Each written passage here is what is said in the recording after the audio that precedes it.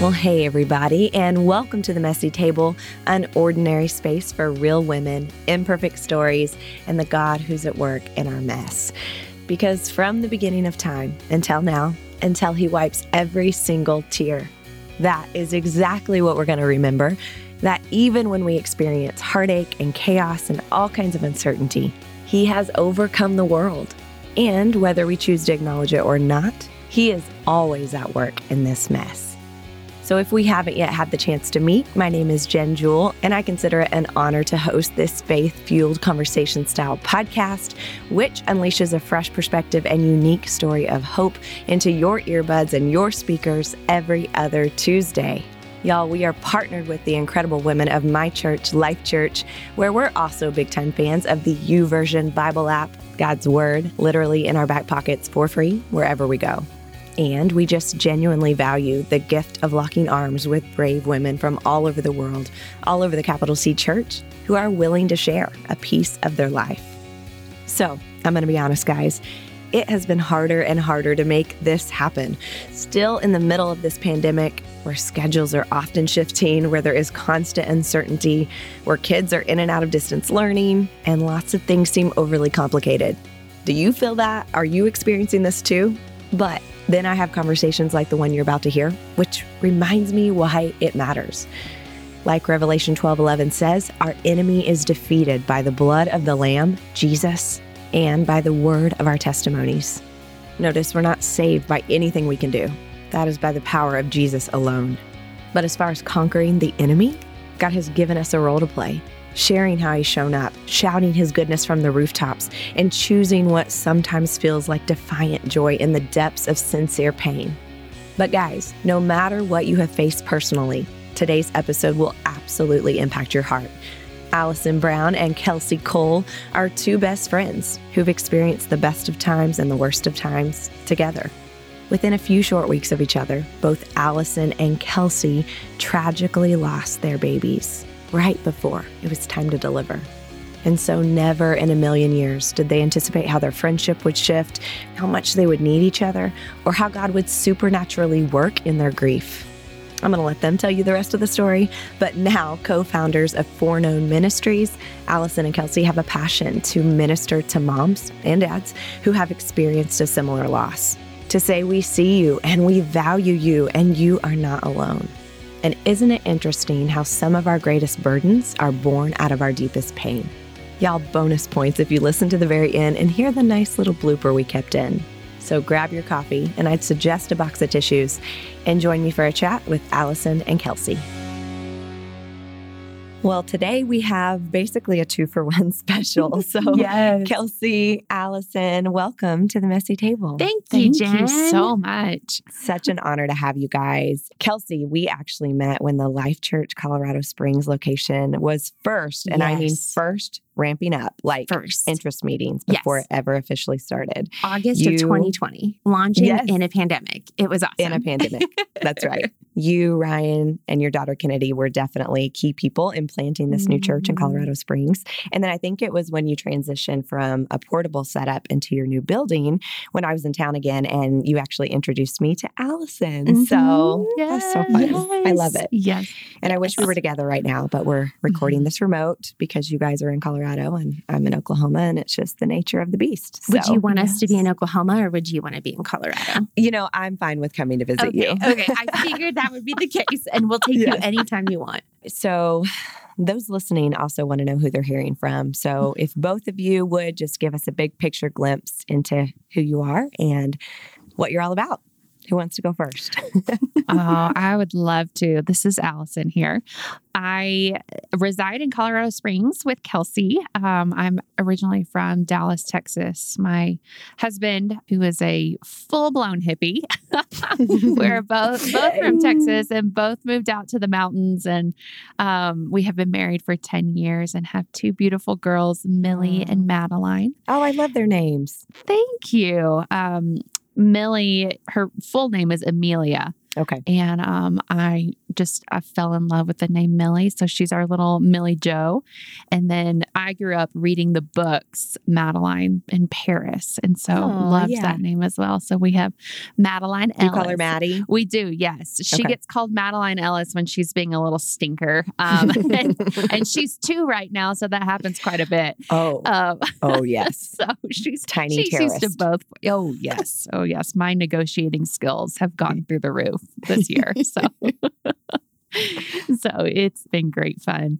So I currently serve as the co-founder and president of Four Known Ministries alongside Kelsi, but I'm also working at Glenary Castle and Conference Center, which is actually where Kelsi and I met. We worked there at the same time a few years ago. Yes, worked as an event planner for about 7 years, and now I'm an office manager and executive assistant. So, and that's how you guys met up.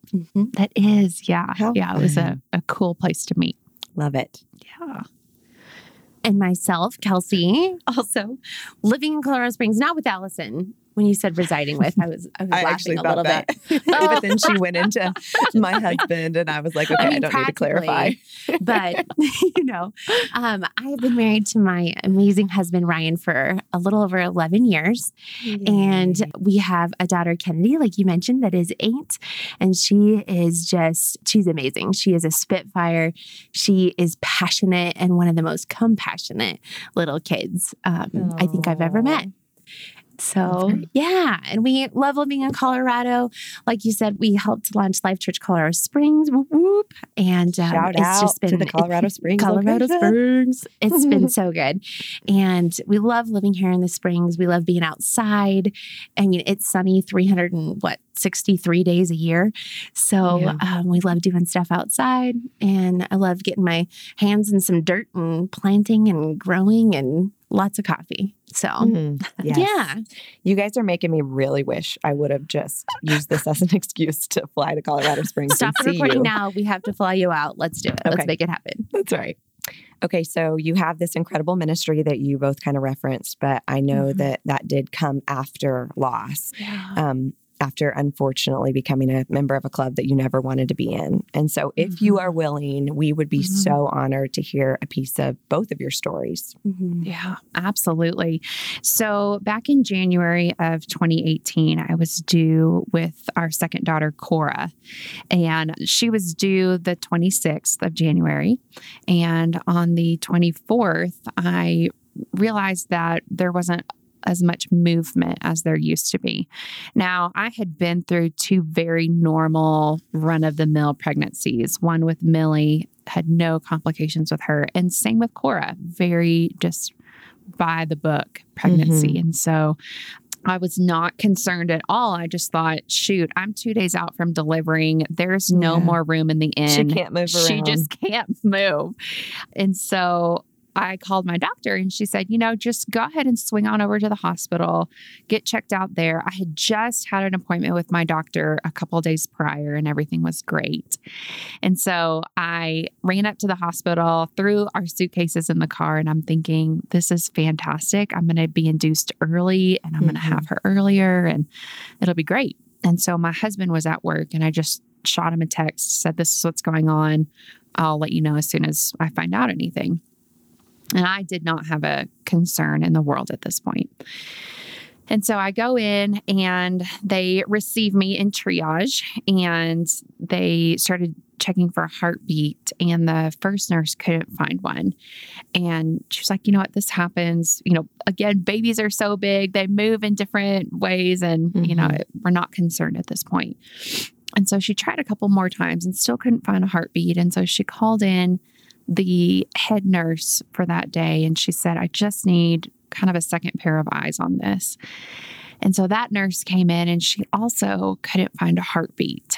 And I'm still, maybe it was pregnancy brain, am not thinking that anything's wrong. I'm just thinking, you guys are so bad at your job, which is terrible. And I've repented for that. And I absolutely adore nurses. I'm very sorry. But it wasn't until she put her hands on either side of my shoulders and said, I'm so sorry, but she's gone, that everything just fell apart for me. And they called my husband and they said, you need to come up here now. We'll explain to you what's happening when you get here. And so he showed up. They did one more scan and he got to see her, through one more ultrasound and she was gone. He said she looked completely different than she had in any of our other previous ultrasounds. And so I did get to deliver that day. She was a healthy, beautiful baby girl who had just moved too much. She had gotten herself tangled up in her umbilical cord. It was a cord. Yep. And I just remember thinking, nobody told me that this was an option. Mm-hmm. I had no idea that at this point in pregnancy, 2 days out from being induced, that this could happen.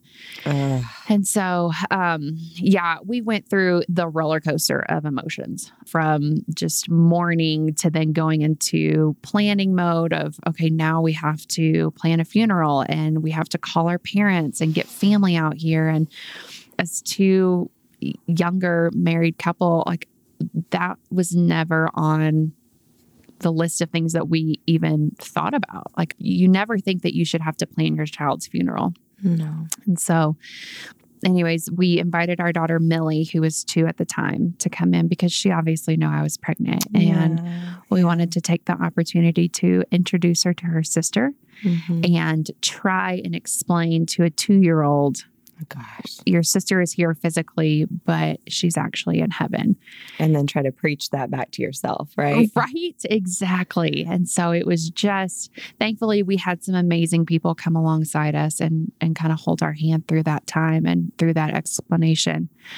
But that was definitely the hardest thing that we have ever been through. And I remember just sitting in the hospital and thinking, you hear about people who lose children and then they get divorced and thinking, great, now am I going to get divorced? Because they say the odds go up. Yeah. And praise the Lord, that has not even been a topic of discussion for us, but it just puts into perspective this whole new reality of things that you've never had to think about before. So it was a whirlwind of a few days, but like I said, we had a good group of people supporting us, and Kelsi was one of the first people at the hospital to be with me and to help me walk through that. You said you had just had an appointment and everything was fine not long before that. Yeah. So she couldn't have been gone long. No, they said it probably had only been 24 hours. Did she, maybe this is an inappropriate question, but did she look like she had been gone long? She did not. Thankfully, when she was born, there was so much fluid and, I'm forgetting. What is that white? Amniotic. Nope. The fluid, it's the stuff that protects their skin while they're in the womb. Yeah. Anyways. I know what you're talking about. Thankfully, she looked beautiful. She had great coloring. Her skin was intact, and the nurses were very, very delicate and gentle with her and received her, cleaned her, dressed her, and swaddled her for us. I personally was terrified of what she was going to look like because at that time we didn't know what had happened. And so she just looked beautiful, just absolutely beautiful. Curly blonde hair, which I was so jealous of. I've always wanted curly hair. Little Cora, what was her middle name? Belle. Cora Belle. Yeah. Sweet girl. Yeah. So she's living her best life right now, though.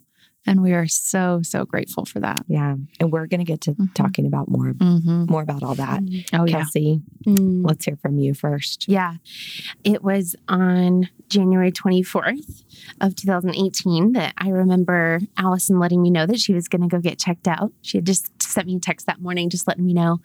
And I remember our boss just almost stampeding through the entire team's hallway saying, I need everyone in the boardroom now. And I took a few steps and it hit me. And I just remember grabbing onto the side of a cubicle wall, just trying to like stand and function to get in there because I knew what had happened. And so we went into the boardroom and our boss proceeded to tell us what had happened. And my heart broke for my friend.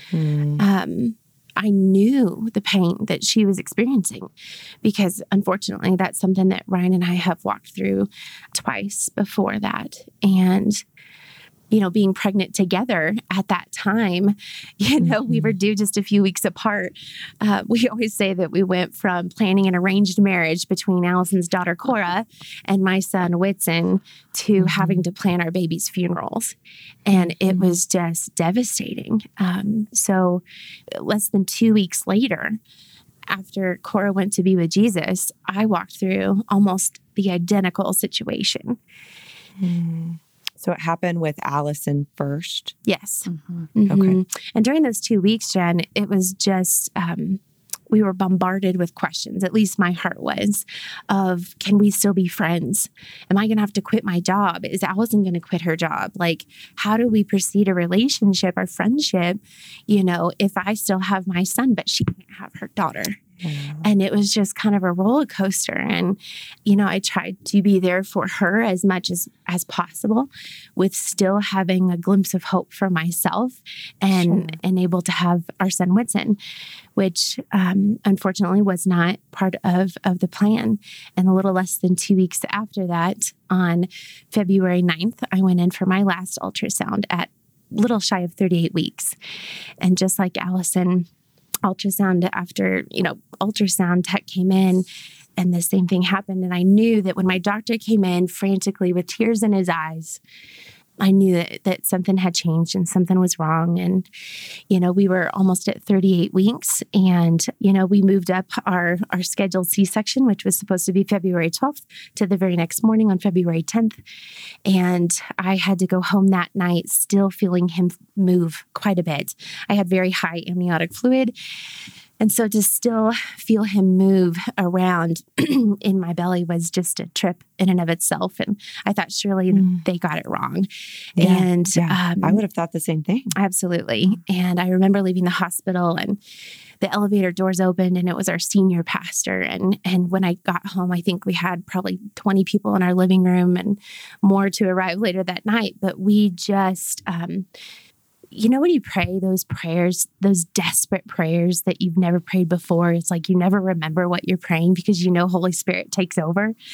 That was that entire night. And we prayed for a miracle, knowing that God could and that He should. But going into deliver him the next morning, we found out that he chose not to. And that was really very hard. So I delivered an 8-pound strawberry blonde, beautiful, perfect looking baby boy with the biggest cheeks ever. He was just beautiful. And physically there were no abnormalities. And so we were left wondering what could have possibly gone wrong. And it was about a month after that our doctor had called us after test results had came back from our amniotic fluid, saying that he had a rare chromosome mutation called trisomy 12. And speaking with a genetic counselor, it was just a diagnosis that is not compatible with life. And so it brought my heart a little bit of closure, but at the same time, a lot of questions as well. Oh, so I bet. We met with a genetic counselor and found out that neither Ryan or I were carriers of the chromosome. And so just random. It was just random. Yeah. Wow. Yeah. So he would have never lived. So the counselor said, you were the farthest along I've ever seen anyone carry a trisomy 12. It's very rare to have that happen in the later stages, because when miscarriages happen so early, you don't probably know. You don't know, nor is there hardly testing done ever. And so unless it's reoccurrent, and you're very early, then sometimes I'll do testing, but it's rare. So it was then that we grieved together. The gift of having each other was never made more clear until then in our friendship. So it wasn't just double the grief and devastation. It actually sounds like helped. It did. It was a blessing in disguise. You never wish this on anyone, especially your best friend. And so when you see her go through that, I mean, I remember one of my first thoughts being, oh, thank goodness I can take care of someone. I can be there to take care of her because I know it's all still fresh for me. It had only been 2 weeks, but God blessed us with each other and with how we even grieved differently. It was almost like taking care of each other helped ourselves to a certain extent. I've never even thought about that until now. Yeah. Man, it's so hard to wrap my mind around. Yeah. And I know what happened. Like, I've heard this before, but even just thinking through and processing through just with you right now, it's so hard to fathom. Yeah. There was even a third girl that was pregnant with us on our staff where we worked. We had a mutual baby shower, all 3 of us together just a few months before. And truly, they questioned, is there something in the water? Obviously there wasn't, but she had survivor's guilt and she had tremendous fear, after we lost Whitson. And she went into her doctor and said, I want you to deliver my baby now. I want you to induce me now. We need this to happen.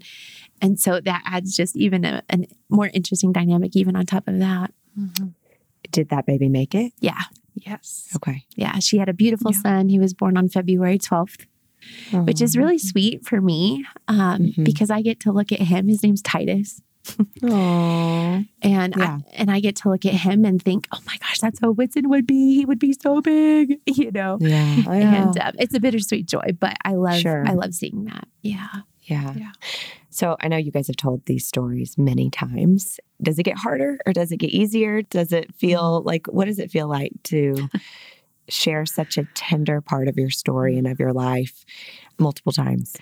It's all of the above.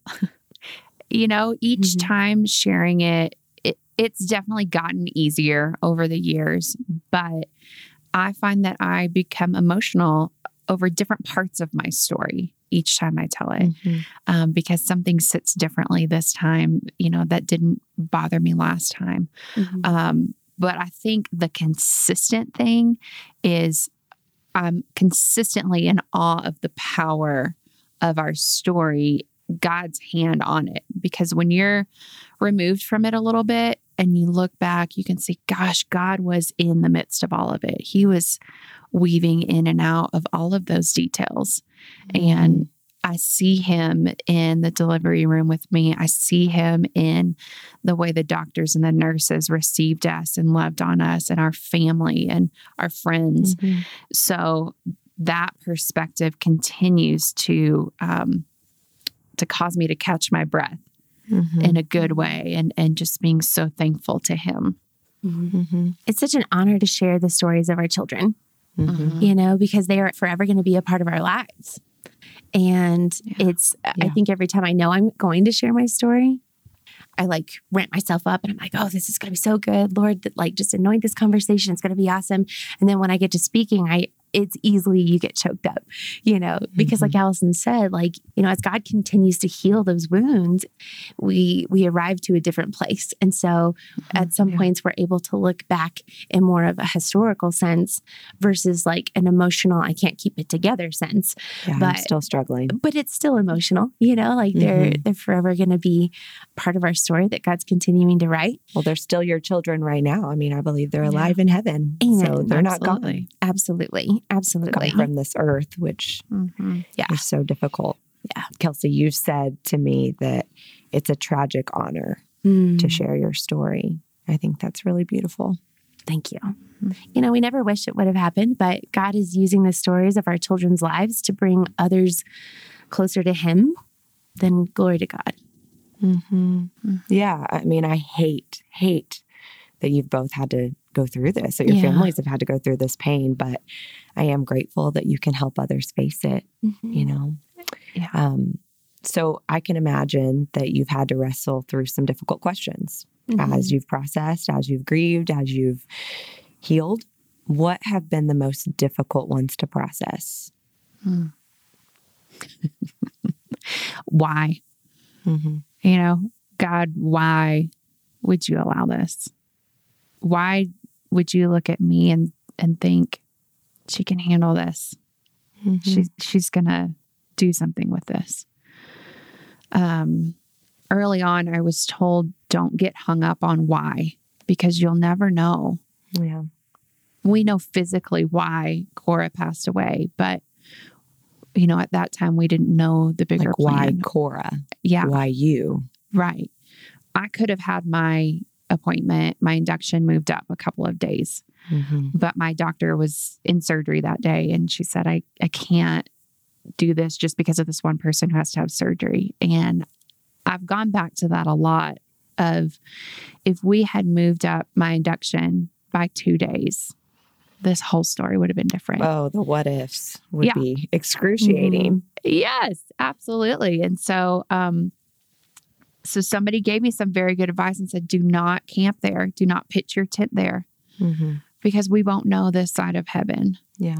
And while I try to do that gracefully most times, it still gets ugly. There are still some ugly moments. Sure. But praise the Lord, God is big enough to shoulder that and to gracefully love us through those moments. So you said that you still ask why, but you were given the advice to not. Yeah. So what do you do when those questions come up? How do you handle it? I change my perspective to a phrase that we actually had put on Cora's headstone. And it's to think the first thing she saw when her little eyes opened was the face of Jesus. And that brings me to my knees every time. Yeah. That for me snaps it all into perspective. And, I look at the 1.5 years that we've just been through with COVID. I look at my life of going into middle school and high school and just the hard trials that we go through when we're growing up. And I think what I wouldn't give to have my daughter here with me, but she never has to experience any of this. Yeah. And one day I'm also going to wake up in heaven, looking my Savior in the face and being in awe of him. And my daughter's going to be standing there too. And then we get to spend eternity together. So it's not so much of a just sweeping that question under the rug, but it's a changing my perspective to what is truth here? What do I know are the facts here? And the fact is that we'll be eternity together. I can definitely relate to that just with tragedies that we faced in our family and reminding myself that this isn't just something that we tell ourselves to make ourselves feel better. Like this is actually true and we can trust it for so many numerous reasons, but really that's the bottom line, that we can trust it. We can trust him. Yeah. Kelsi, what about you with hard questions? Same? That's a good question. That's a good question. That's a hard question, Jen. I think with Whitson, I didn't ask so much why, because obviously I had been through some earlier miscarriages before and I just knew that obviously this was an option, right? As unlike Alyson, miscarriage has never happened in her family. And she didn't realize until she lost Cora that this is an actual possibility. So we have lost 2 more kids since Whitson, the last being in April of 2020. Yeah. And I think the hard questions didn't come until then. Yeah. And how far along were you with the last baby? 18 weeks. Yeah. And I think then it was more of just God, why again? I understand why. We live in a fallen world. Death was not in God's original playbook, right? He didn't want this to happen. He did not create us for death, right? He created us for life. But when sin entered the world, it changed everything. And I think with our son that we lost last year in April, Lennox was his name, I became so angry at God. And I just remember having one intense battle there were several, but one in particular that I'll never forget, where I just cried out to God, literally, and yelled. And I just said, why have you allowed us to keep walking through this? What have we done to you? We have served you faithfully. I have helped even start a ministry that helps women and men. that have gone through this. And I just remember crying out, just saying like, what have I done to deserve such pain, reoccurring pain? Yeah. And I just remember God meeting me in such a sweet place, Jen. And it was like, I just imagined Ryan coming around Kennedy, like in his bigger stature, just wrapping his arms around her and just like physically grabbing her so tight, but yet gently saying to her, I am grieving too. Yeah. I hate this. I hate this pain. But my daughter, I will give you the choice. And it was like God just said, if you want to walk away from the faith, if you want to walk away from our relationship and our trust and, do whatever you can, or you can choose me and I will walk you through it. I will walk with you through it. And it was just such a tender, almost like whisper, right? I feel like God never really yells at us, but he talks to us in more tender ways and a whisper. And it was just one of those whispers of like, if you choose me, we will get through this together. But if you don't, this is what will happen. And I felt like, I'm going to laugh saying this, but I feel like this kind of cheesy image in my head popped up of the Wicked Witch from Snow White and the Seven Dwarfs.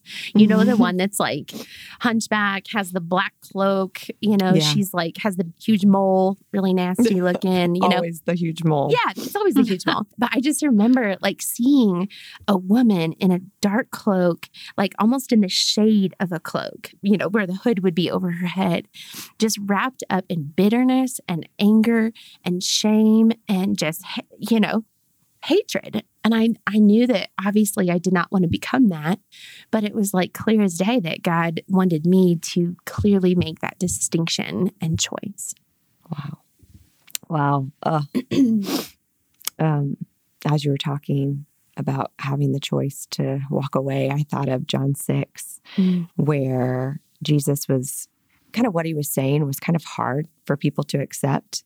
And scripture says at this point, many of his disciples turned away and deserted him.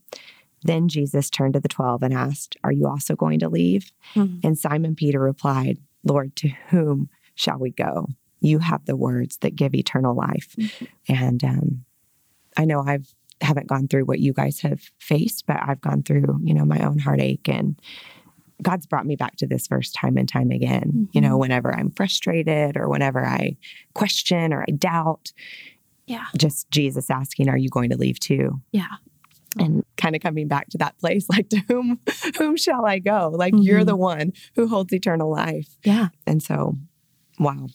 And I knew I didn't want to become that wicked witch because, I knew that she would be single, probably a raging alcoholic and miserable, absolutely miserable. Yeah. And I think that is the choice, that when bad things happen, when pain and trauma happens, we have that choice of walking to God or running from him. We think that God isn't there. We don't hear him because we are so caught up in the middle of our pain, in the middle of what our situation is. We think, where's God in this? And the truth is he's walking with us. He's grieving with us. Right. So I've heard you say there is hope after loss, which is a very significant statement. How have you gotten to the point? And obviously I know that it's still a wrestle. Every now and again, you're human. But I would love to hear, what insight have you gained along this journey that you can share where you can get to a point of saying that there is hope? There is still hope. You're right, Jen. It took a while to get there. It took a while to find joy again. But a few of the key things that both Kelsi and I did to remember and to realize the hope that we have is, one, we got into community. Thankfully, Kelsi and I had each other where we could lean on each other. I knew that when I came to Kelsi and I was ugly crying and I was angry and a spitfire, that she would speak truth and love to me. And she knew that I would do that for her. And we still do that to this day of, you can have your moment and you can be sad and you can be angry, but like I said earlier, we're not going to camp here. We're going to get back up, or we're going to keep moving. So having those people in your lives that are going to speak truth and love to you and hold you to that is huge. Also, being in counseling. Yeah. You know, a lot of the women that we speak with have never sought any type of therapy or counseling or anything. And that was a turning point for me, because I was so terrified that my thoughts were too dark, or I was the only one who had ever been depressed after loss or had ever been angry after loss. And by being able to talk to a counselor and saying, this is what I'm feeling, and them saying, no, that's normal and that's okay. You know, those are the stages of grief. That's good. You are allowed to experience those, and you need to. Again, you're human. Exactly. So what we've really found is that Satan really tries to get a foothold by keeping you out of community and out of God's word. And if he can separate you from people, then he can bind you and he can speak those lies to you. And it is so easy, and it's scary how easy it is to accept those and not realize what's happening. So I would say the biggest tool for me was having that counselor that can speak that knowledge into me, but also having that spiritual counterpart. You know, that was Kelsi, and that was my husband. You know, to speak truth into it. So good. Yeah. So good. Now, were you sure to see a Christian counselor, or did it matter to you? Yes, I absolutely wanted a Christian counselor, and I wanted somebody who had been through what I had been through, who had lost a child. Okay. So I found a lady who, you know, she didn't experience the same type of loss, but she knew from a mother's heart what that feels like. And she also was a believer, or is a believer, I should say. Yeah. And so those were two foundational pieces for me that were non-negotiables. That's great. I think for me, Jen, it's like, you know, when we think about how do we find hope again, I think I truly had to re-meet the Father and the heart and the character of a good father that would allow this to happen yet again. And I was so caught up in my anger and bitterness. And we had some sweet friends who allowed us to spend a week at a ranch in the middle of nowhere in Colorado with an intensive counseling opportunity. And I was terrified and mortified, but it was that week that my husband always says, I just watched the anger melt off of you because I laid it all out. I laid it all out truly at the foot of the cross, and continue to get to know the heart of the Father. Because, you know, like I said earlier, it's like when these things happen, it's like it jades our view of him and who he should be to us.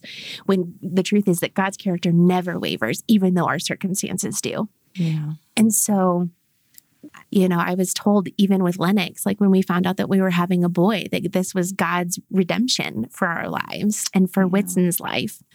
But that simply was not the case. Like redemption has Kelsi. only and will ever come in the form of one baby 2,000 years ago. And my heart has grown into this idea of like, no, that is not what redemption looks like for my life. Redemption was a price that was paid for me on a cross. And because of that price that was paid for me, we have the hope of eternity. And that is where our hope comes from. Because not only when that day happens, am I going to see my Lord and Savior face to face, and he's going to say, you made it. Well done. You know, good and faithful servant, right? We all want that. We all long for that day. And that is the goal. Hear me when I say that alone is the goal. But not long after he says that, I'm going to have 5 other kids that come running up to me saying, Mom, you made it. Welcome home. Let me show you around. Let me give you the tour. Let me introduce you to Paul. You know, like I'm just, it's going to be such a reunion. And that, Jen, is the difference of our ministry, because our hope stems from heaven.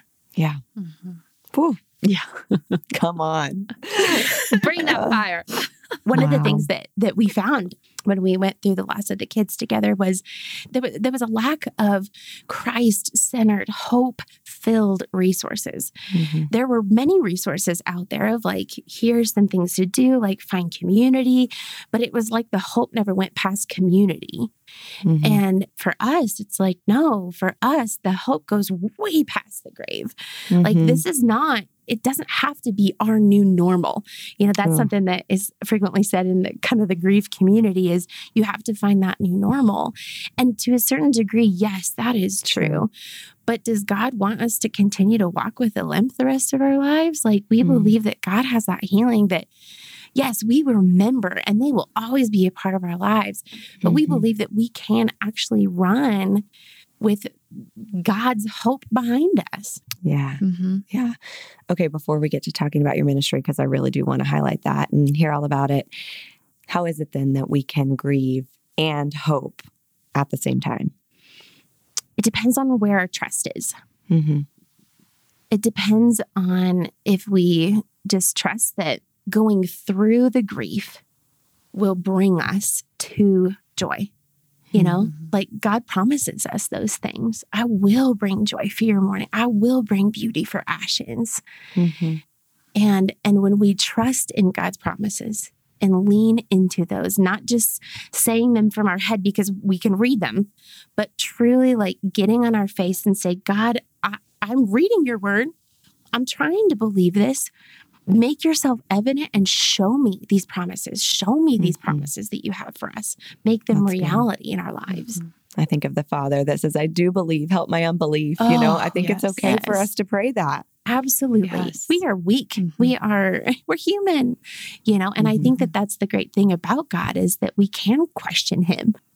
You know, we can come to him with our anger. God created anger. Right. And so he allows us to use that, even sometimes if it is directed towards him. He's definitely big enough to handle it. He is. Yes. Yeah. For me, I think it's so important that you don't sweep your grief under the rug. Because when you do that and you try to bypass the hard work of healing, you're going to keep tripping over it. Yeah. And so by doing the hard work, by seeking the counseling, by seeking the community, by being angry and crying out to God, he is going to show up in a new way. And he is going to show up in such a tender and personal way for you. I mean, there have been so many women that we've spoken to that are so angry. And we were there too, so angry at him. But if you give him that broken piece of your heart, he is so quick to be there to help you mend it, to hold your hand and to walk through that process with you. He will never leave you. He will never forsake you. You know, he's not going to call you to go through this on your own. And so it was through doing the hard work of healing that, you know, I found a new relationship with him, a deeper, more intimate relationship with him. But you have to do the work to get there. You know, it's not Amazon Prime where it's going to come tomorrow. And I think sometimes we feel that with God, with a lot of different things in life, especially with healing. Like we just want to believe and it'll be better today. Yeah. But it's also important to give yourself grace. Your whole life after you've been through a loss is turned upside down. Your emotions are all over the place. If it's a pregnancy that you're lost, your hormones are all over the place as well. And so you cannot expect yourself, you can't compare yourself to a time when you were healthy and when everything was going great and this time that you're in now, because that is apples and oranges. So by giving yourself the permission and the grace to go through this slowly and to really process and to be in those emotions is huge. And that's huge in the healing process. Okay, so this might be an unfair question since your husbands aren't here, but I've read some things that Ryan has wrote about his experience. Alyson, I don't know your husband, but you know, as dads, they're grieving too. How have they grieved, you know, similarly or differently than you have? Yeah. Well, my husband, like I said, is a full-blown hippie. He also is a physical therapist. And so he has a medical background and he is an introvert. So we are pretty different in a lot of areas. So I wanted to verbally process with anyone that had ears. And he wanted to go hiking by himself and cry out to God and to be alone with God in nature and just wrestle with him out there. And so those were two very distinct differences in how we grieved. But God was so good to us. And I know this is similar with Kelsi and Ryan, that when I was having a bad day, Jono was having a good day. And so he could kind of help carry me through that day, and then vice versa.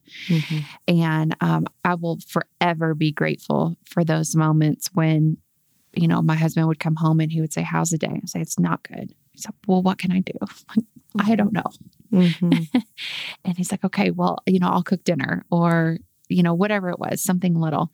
We'll find a solution together. Not a solution, but a next step. Exactly. So we grieved very differently, but also made it a priority to support one another in how we could through that. That's good. That's good. What about you, Kels? I remember one of the first things that Ryan told me when we were driving down I-25, exiting Woodman to go to the hospital. Like, I remember the exact place. He said, "No matter what happens in the season to come, I choose you." And I was just like, okay, thank you. You know, like, and of course I was at that moment an emotional basket case, but I think that was huge for him, you know, because like Alyson said, we grieve so differently, you know, like I have carried this child almost, 38 weeks. And obviously we haven't seen him except on black and white ultrasound photos. But just knowing that comfort was there of like, you can be, you can feel, you can just do whatever you need to do. And I will be here for you. Like the fact that he set that precedent so early almost set a tone for him in his grief journey, which was so comforting to me because we do grieve so differently. You know, we would have like check-ins with each other. How was today? You know, hey, how are you doing? We would always kind of allow each other to kind of pass it off saying, hey, today was hard. I need a bath. I need a bath and a candle and a good hour in the bathroom without anyone coming in, you know, and just giving each other that grace and permission to be and feel and just do whatever needed. Yeah, you bring up a good point. Just like I need some time because you guys were both still having a parent and kind of turn it on. Was that difficult? I remember being on my quote unquote maternity leave and having Millie at home with me and just thinking, just make it until nap time. So you can put her down for a nap and then you can just have a meltdown. And I would cry for an hour straight. And then she would wake up and we would get up and we would finish the afternoon until Dad got home. You would rally. You would just rally. And that was excruciating to do.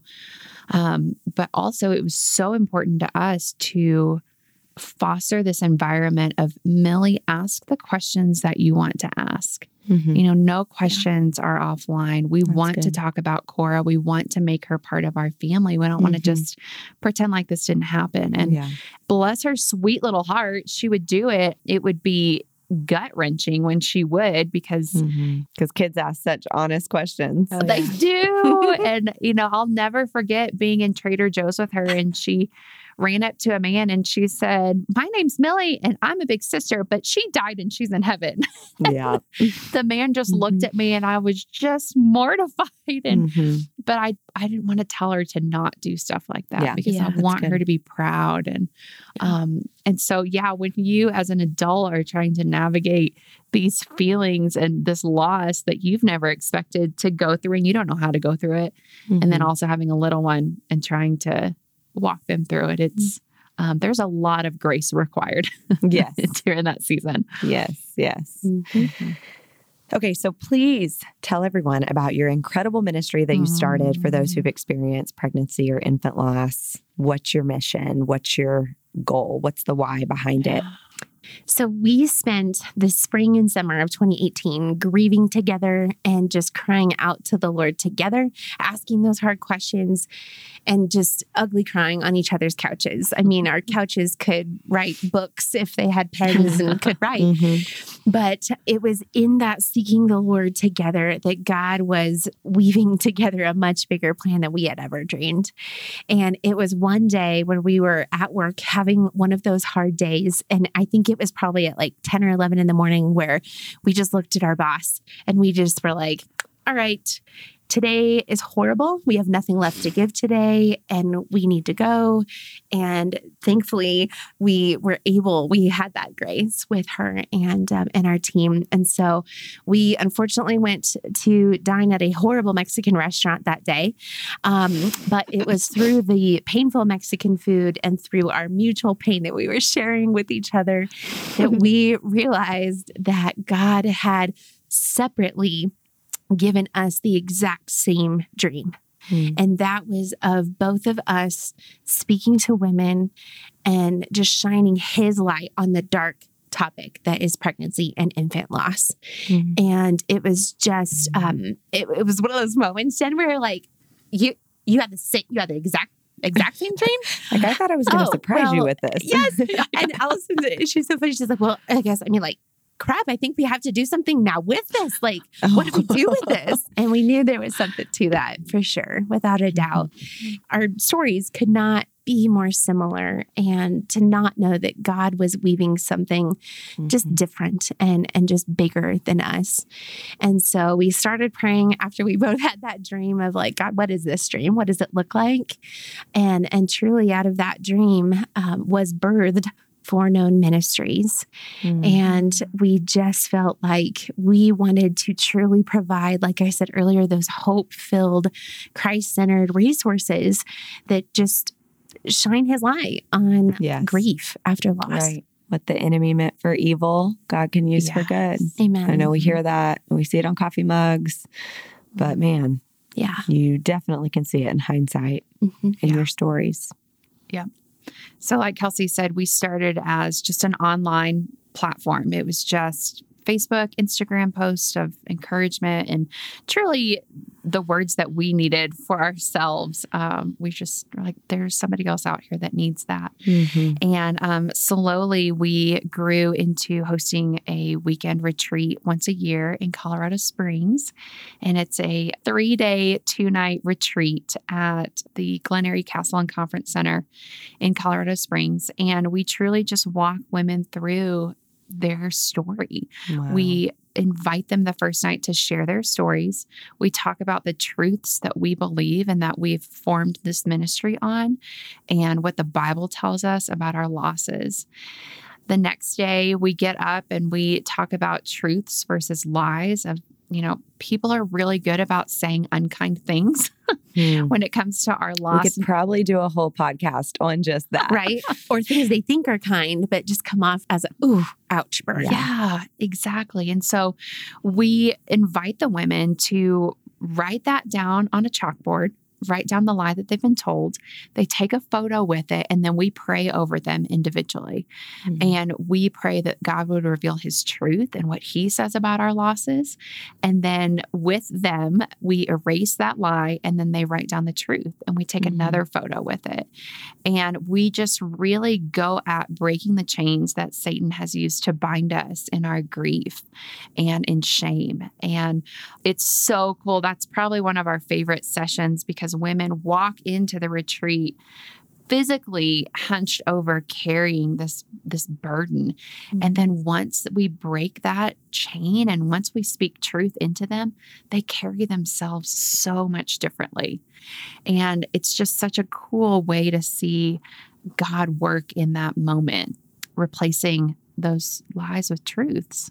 Amazing. After that, we go to war that night and we talk about the spiritual battle, that Satan has, that he's waging against us and in our grief journey and what it looks like to pick your sword up and to fight for joy and to fight for hope again. That's good. One of the beautiful sessions that Kelsi leads is about redefining joy. and what that looks like of, this is what joy was to me before my loss. And then this is how it's deeper and how it's more Christ-centered after.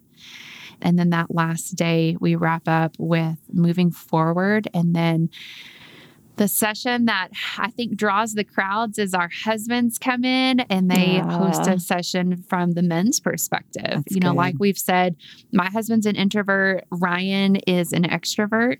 And so they get to share what walking through healing and walking through loss from those two perspectives was like. And then they host a question and answer time where women just get to say, this is what my husband said. Oh, yeah. What does this mean? Listen, Q&A is always the best part of any conference, right? It lasts twice as long as the actual session itself. It's great. Always. Always. And it's the highest rated one too, which just is a little irritating. Well, maybe you girls should do a Q&A then, okay? I think we should. We've slowly edged our way into it. So give the boys a run getting for their there. money. Yeah. And what a beautiful thing to have such a joint mission, like not just as friends, but as friends with husbands all coming together, pointing people towards not only Christ, but, also to just the healing that really is possible. Absolutely. Yeah. Another really neat thing, Jen, that Forenoon started doing about this time last year is we started a text community where women can text the word help if they have just gone through a loss themselves. And it goes directly to Alyson and I's phones, and we can reach back out with early loss resources, with late term loss resources, with infant loss resources of just where to go from here. One of the gifts that Alyson gave me truly when she lost Cora was a book and a list almost of like, have you thought about doing an autopsy? Have you thought about, where you would like to bury your child? Like, here's how to purchase a plot for your baby, things that you never think that you would ever have to think about. Yeah. And we have worked with labor and delivery nurses that we love and know, and we have put together almost a small list of here's next steps. Yeah. And here's, just be present. And so some practical next steps, and then also spiritual next steps. Of course, spiritual next steps. And so women can also text a heart emoji to that same number to sign up to receive daily text of encouragement to their phones. They don't even have to reply, but just, having that text of encouragement saying like, you can do this, you are not alone, has been huge and so impactful. We actually, just a few days ago, had a woman reach out to us for the very first time, said that she had just lost 2 weeks ago, lost her baby at 41 weeks, stillborn. And she's like, I just feel so betrayed. Like, where do I even go? And, we were able to just reach out to her directly on her phone. And so that is where the most discipleship happens in Forenoon Ministries, right? Truly on a daily basis. And then, of course, besides our texting community, we host free digital support groups every single month on Zoom. So women can just shoot us their email and we'll send them a link where they can just come and share their story, share about their experience, their child, whatever is on their heart. We usually bring a topic and or a guest speaker into those support groups. But it's just a place to grow community because, there's a quote somewhere where it's like the isolation grows in the darkness. And that is, like we've been saying, like that is Satan's design after loss and then the grief journey. So it truly is his playground. Yeah. You guys, this is amazing. I feel like weirdly just so proud of you. Just seeing you step out in faith and then step into this just beautifully hard thing of helping women walk through one of the darkest times of their lives. It's incredible. It really is. Thank you, Jen. Do you guys have any other resources that you just love and you really want to recommend? Good question. So a part of my healing journey has involved an incredible resource by church initiative called Grief Share. And Grief Share is hosted in churches all over the country and world probably. And it is a 13-week program where you truly do dive into grief. It's definitely a Christ-centered resource, but it has been a huge part of my personal healing journey. God has allowed me to also facilitate Grief Share for several years at a previous church. it holds a special place close to my heart. There are so many organizations out there. If women have gone through loss and they're struggling with secondary infertility or just infertility in general, which we know 1 in 6 couples do, it's huge. There's an amazing company, nonprofit out of Texas called Moms in the Making, and such a beautiful organization that truly lead moms and dads back to the hope of Christ. And I would just say, again, reiterating the fact of getting into some type of Christian, Christ-centered counseling, of, receiving that truth, receiving that help, having a safe place to process your thoughts and your feelings is so freeing. I personally am a huge fan of paying somebody to listen to everything I have to say. I love it. So do you want to pay me? No. Yeah, we'll take that offline. So, again, just finding somebody that is a safe place for you. Yeah, absolutely. Another resource is truly just our website at fornonministries.org. We have a wonderful blog that talks about everything from how to support a friend who has just gone through a miscarriage or stillbirth and loss of an infant. How do you be there for someone? Like we said, we can say well-intended things, but they can come off wrong. But how to help a friend, how to guide a friend back to the Lord, and just letting them know that you are there. How do you do that? So lots of great resources also on our website. They really are amazing. And there's so many great things. So love it. Another thing too that really has helped me is when I don't have the words, right? When I don't know what to pray, just turning on just worship, spirit-filled worship music and just entering into his presence through music. Worship has always been a big part of my life. And I love just through music, worshiping our Heavenly Father and just entering into his presence that way. And so, a lot of people say reading the Psalms, during grief is a very helpful tool. One of the things that I love is listening to the Psalms, either on audiobook or also there is a great little duo out there named Shane and Shane, and they have a whole album. I love Shane and Shane. I know. They have a whole album that is all Psalms put to melody, and it's just beautiful. And so that is one that I frequently recommend. My favorite is, Psalms 46? The one that talks about that he's with us in the battle. It's so good. Are you with me? Do you know which one I'm talking about? Oh, yeah. We play that at our retreat. I'm completely obsessed with it. Such practical ways to actually fight back. Yeah. I think, when we think about the hardest part of the grief journey, it is fighting the battle. Not to give Satan too much credit on this, podcast, but this is his strategy, is to steal, kill, and destroy. And if we are made in the image of Christ, then you best believe that babies specifically are a main priority for him in that strategy. And so when we think about, as much as we truly have to put on that armor every single day in that journey and say, no, God, I know what your word says. And this is not from you. Fear does not come from you. You give us power, love, and a sound mind. And so just meditating on that daily and choosing that daily to dive into his word, to choose him to lead us to joy is truly the key. Amen. Amen. Y'all are amazing, by the way. Oh my gosh. We're not. That's the thing I always struggled with. Like, people would come up to me and be like, "You're so strong." And I would say, "Are you kidding me? Like, I am one of the weakest people you probably will ever meet." But gosh, we serve such a strong God. Yeah. All right. Well, you guys are truly amazing. It's such an honor just to hear a piece of your stories about Whitson, about Cora, and just the other babies that, again, you're going to get to meet in heaven. And just to hear a piece of that, it feels really sacred. So thank you so much. And as we wrap up, if there is anything that you haven't said or anything that you really want to say or something that you've already said, but you really want to drive home, you want someone to hear, we'd love to hear it. I think for me, Jen, it's just to not stay alone.